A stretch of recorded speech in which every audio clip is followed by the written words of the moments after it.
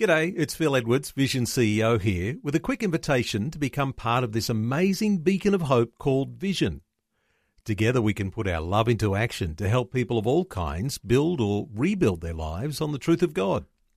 Please consider the part you can play during our upcoming Visionathon appeal, remembering that it's your support that makes Vision possible, including this podcast. Audio on demand from Vision Christian Media. Welcome to On The Rock, God's unchanging word for changing times, with Dr. Camille Majdali, Director of Teach All Nations, Melbourne, Australia. Dr. Camille lived and studied in the Middle East, served as a principal of a leading Bible college, and now travels the world teaching God's word. He has an extraordinary knowledge of the Bible and a dynamic ability to make God's truth come alive in a real, practical way. This episode of On The Rock will give you keys to survive and succeed in the days ahead by hearing and doing the words of Jesus. We're in the very last verses of a masterful epistle.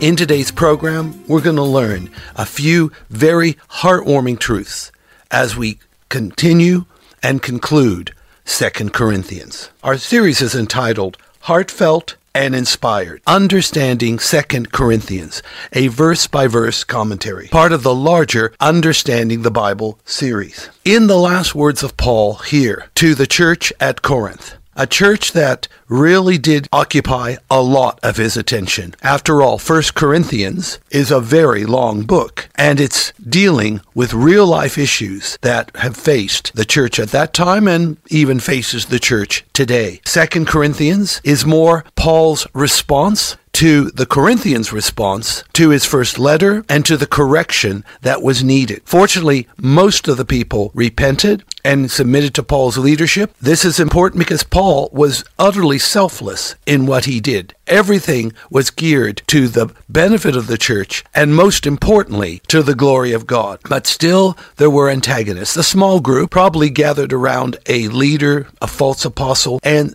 a lot of that was causing Paul to have to defend himself in 2 Corinthians, something that he rarely ever had to do. But in his defense, we get insight into the life of an apostle. And as we're going to see, it's not all glamour and glory. It's not only hard work, but in Paul's case, he had to put up with exceptional opposition, hardship, suffering, things that would have destroyed a lesser person. And yet he just keeps on keeping on. I don't know what it is, but people that come from the Middle East, and particularly from the land of the Bible, can be very, very tough people. Not unlike the Jerusalem stone that graces the walls and the buildings of that city. What we're going to do is do a recap here of what the last verses say, and then in the extended program, we are going to look at these verses up close. But basically, this segment from 2 Corinthians 13, verses 11 to 14, is Paul's farewell. And he's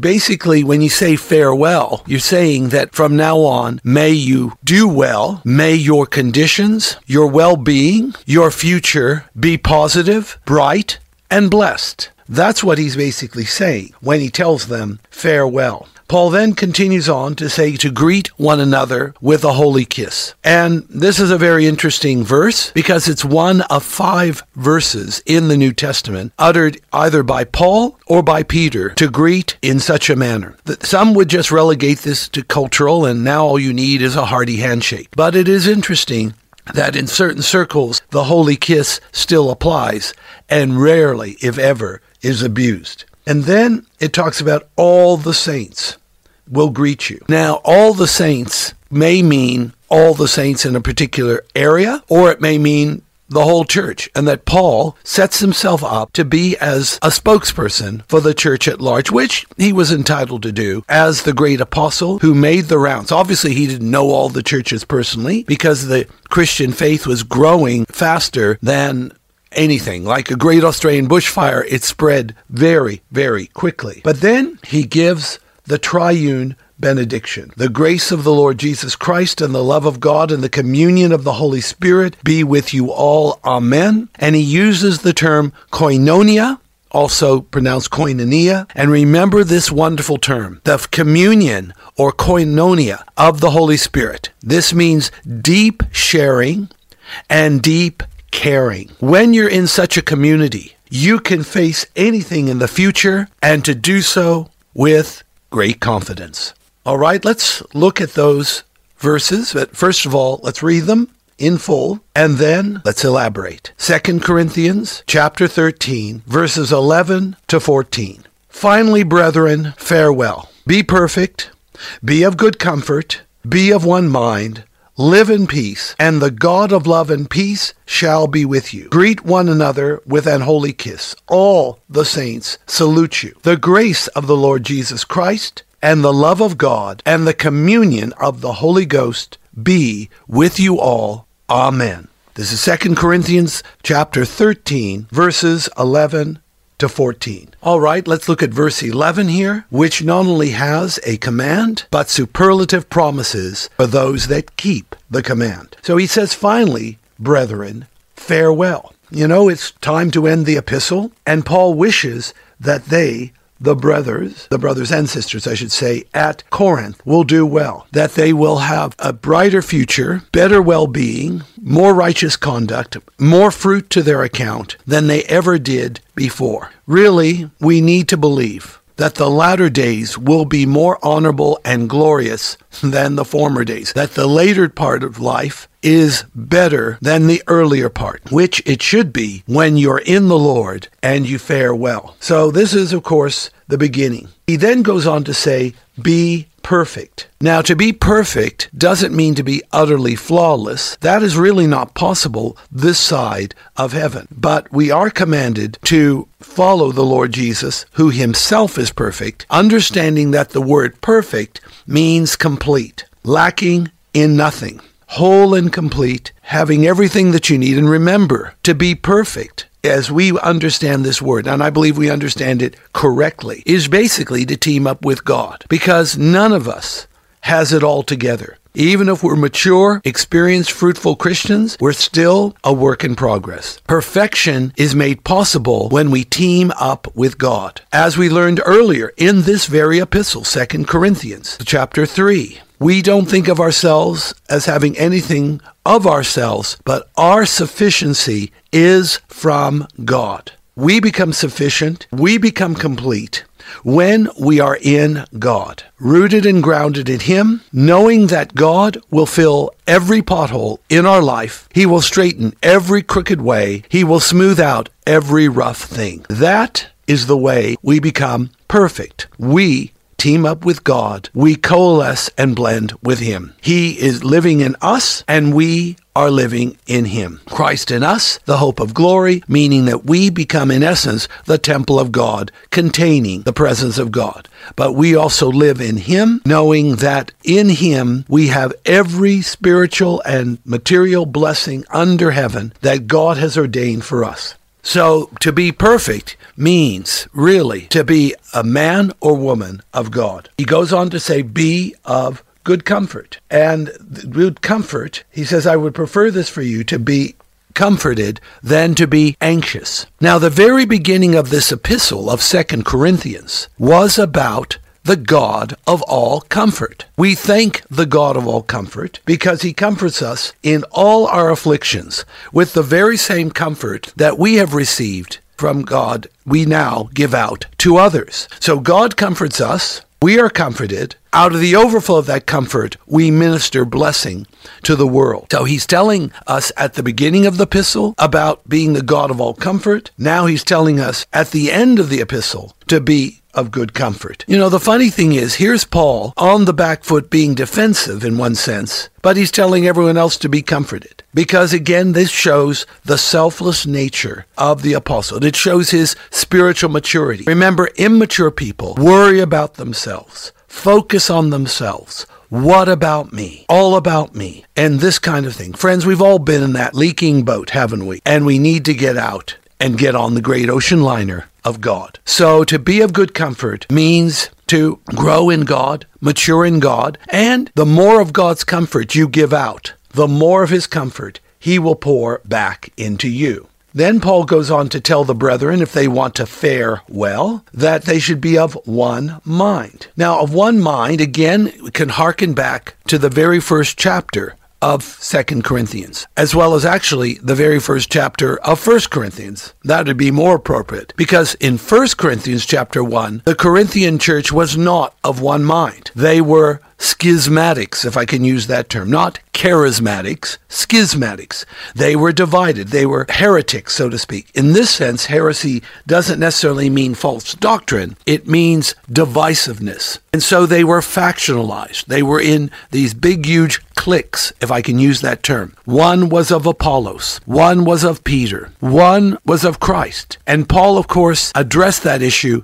head on. There is just one church under Christ, and that's that. There cannot be these factions, because factions, cliquiness, and so on is of the flesh and another brazen mark of immaturity. So to be of one mind means you have said goodbye to cliquiness, factions, divisiveness, and you're following the one Lord in the one faith and the one baptism. So be of one mind. Let's all think the same thoughts, because, friends, we are on the same team and we're going to win. But we do need to be united first before we can win. So be of one mind. Live in peace, he goes on to say. Now, to live in peace, as opposed to conflict, anxiety, turmoil, comes like this. God is the God of peace. Jesus Christ, Son of God, Savior and Lord, is also known as the Prince of Peace. Therefore, in order to live in peace,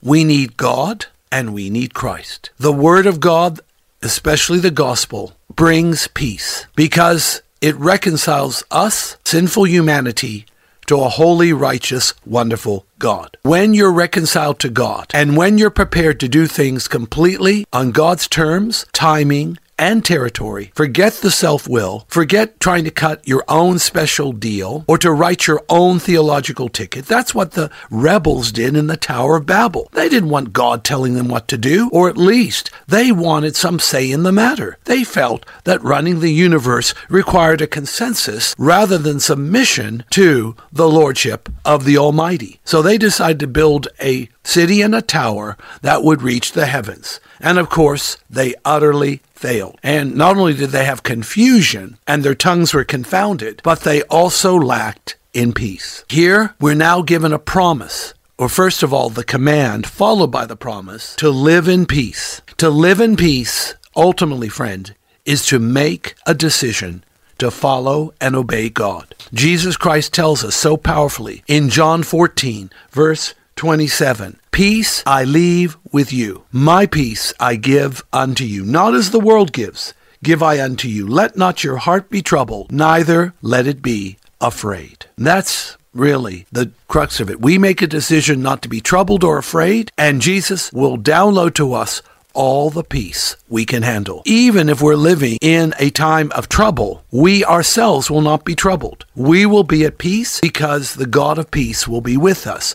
Greater is he that is in us than he that is in the world. We also know that apart from making a decision to receive the peace of God, that a life of prayer will give you the peace of God. Philippians 4, 6, and 7. Worry about nothing, pray about everything, and the peace of God, which passes all understanding, shall guard your hearts and minds in Christ Jesus. So this is a great promise. Farewell, be perfect, good comfort, one mind, live in peace, and the God of love and peace shall be with you.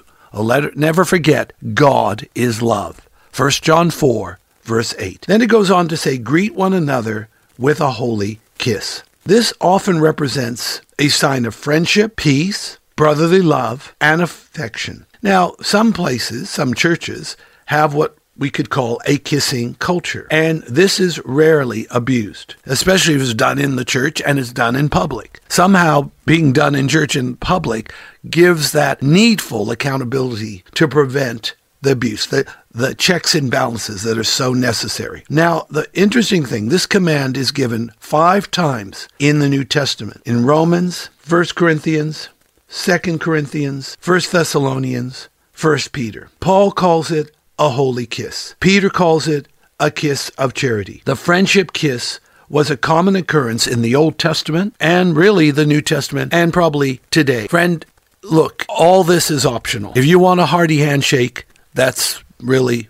fine. But just remember, if you came from a background of, let's say, a cold, unaffectionate family, it is actually possible as a believer to warm up and be open for the hugs and the kisses that come in Christian fellowship. The Holy Spirit can change it all. I still remember one woman says, I grew up in a cold, callous family, but after the Holy Spirit touched me, I felt like kissing everyone in the church. Well, of course, we don't want to go overboard, but I hope you get the message here. The Holy Spirit distributes God's love in our heart. All the saints greet you. Verse 13, 2 Corinthians 13. These saints were in Macedonia. In the early church, all believers were called saints, simply because all believers have been set apart from the world for God's holy purposes. That's why we call them saints. Then there's the triune benediction. The grace of the Lord Jesus Christ, the love of God, and the communion of the Holy Spirit be with you all. So here is a clear reference to the triune God. One God, eternally coexisted in three persons, Father, Son, and Holy Spirit, as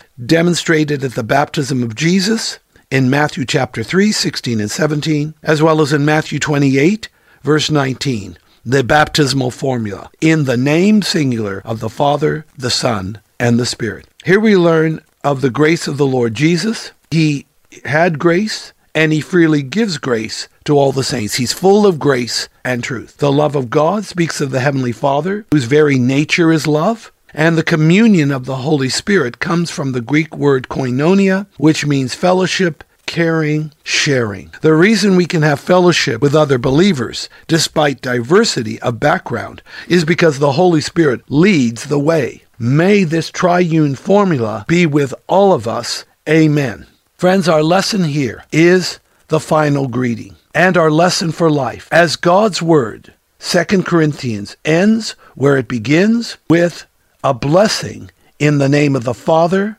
the Son, and the Holy Spirit. We're going to have one more program in this series. It's going to be a summary of the entire book. Look forward to your company. But remember to visit us at our Facebook page, Teach All Nations Education. Thank you for liking our page. And also, you can go to our homepage to sign up for the free monthly Issachar Teaching e-letter. It's not a newsletter. It's a teaching letter with articles on the Bible, victorious living, and current events in the light of God's Word. Let's pray. Thank you, Heavenly Father, in Jesus' name, for this beautiful closing of 2 Corinthians, this warm-hearted, godly, loving benediction. I ask God, we will live in your grace, your love, and your fellowship through Jesus our Lord. Amen. Today's On The Rock was brought to you by Teach All Nations. If you would like more information about this ministry, to download podcasts, view our online store, attend special events, sign up for our teaching newsletter, make a donation to support this ministry, or to invite Dr. Camille to speak, log on to www.tan.org.au or write to us at Post Office Box 493, Mount Waverley 3149. Thanks for taking time to listen to this audio on demand from Vision Christian Media. To find out more about us, go to vision.org.au.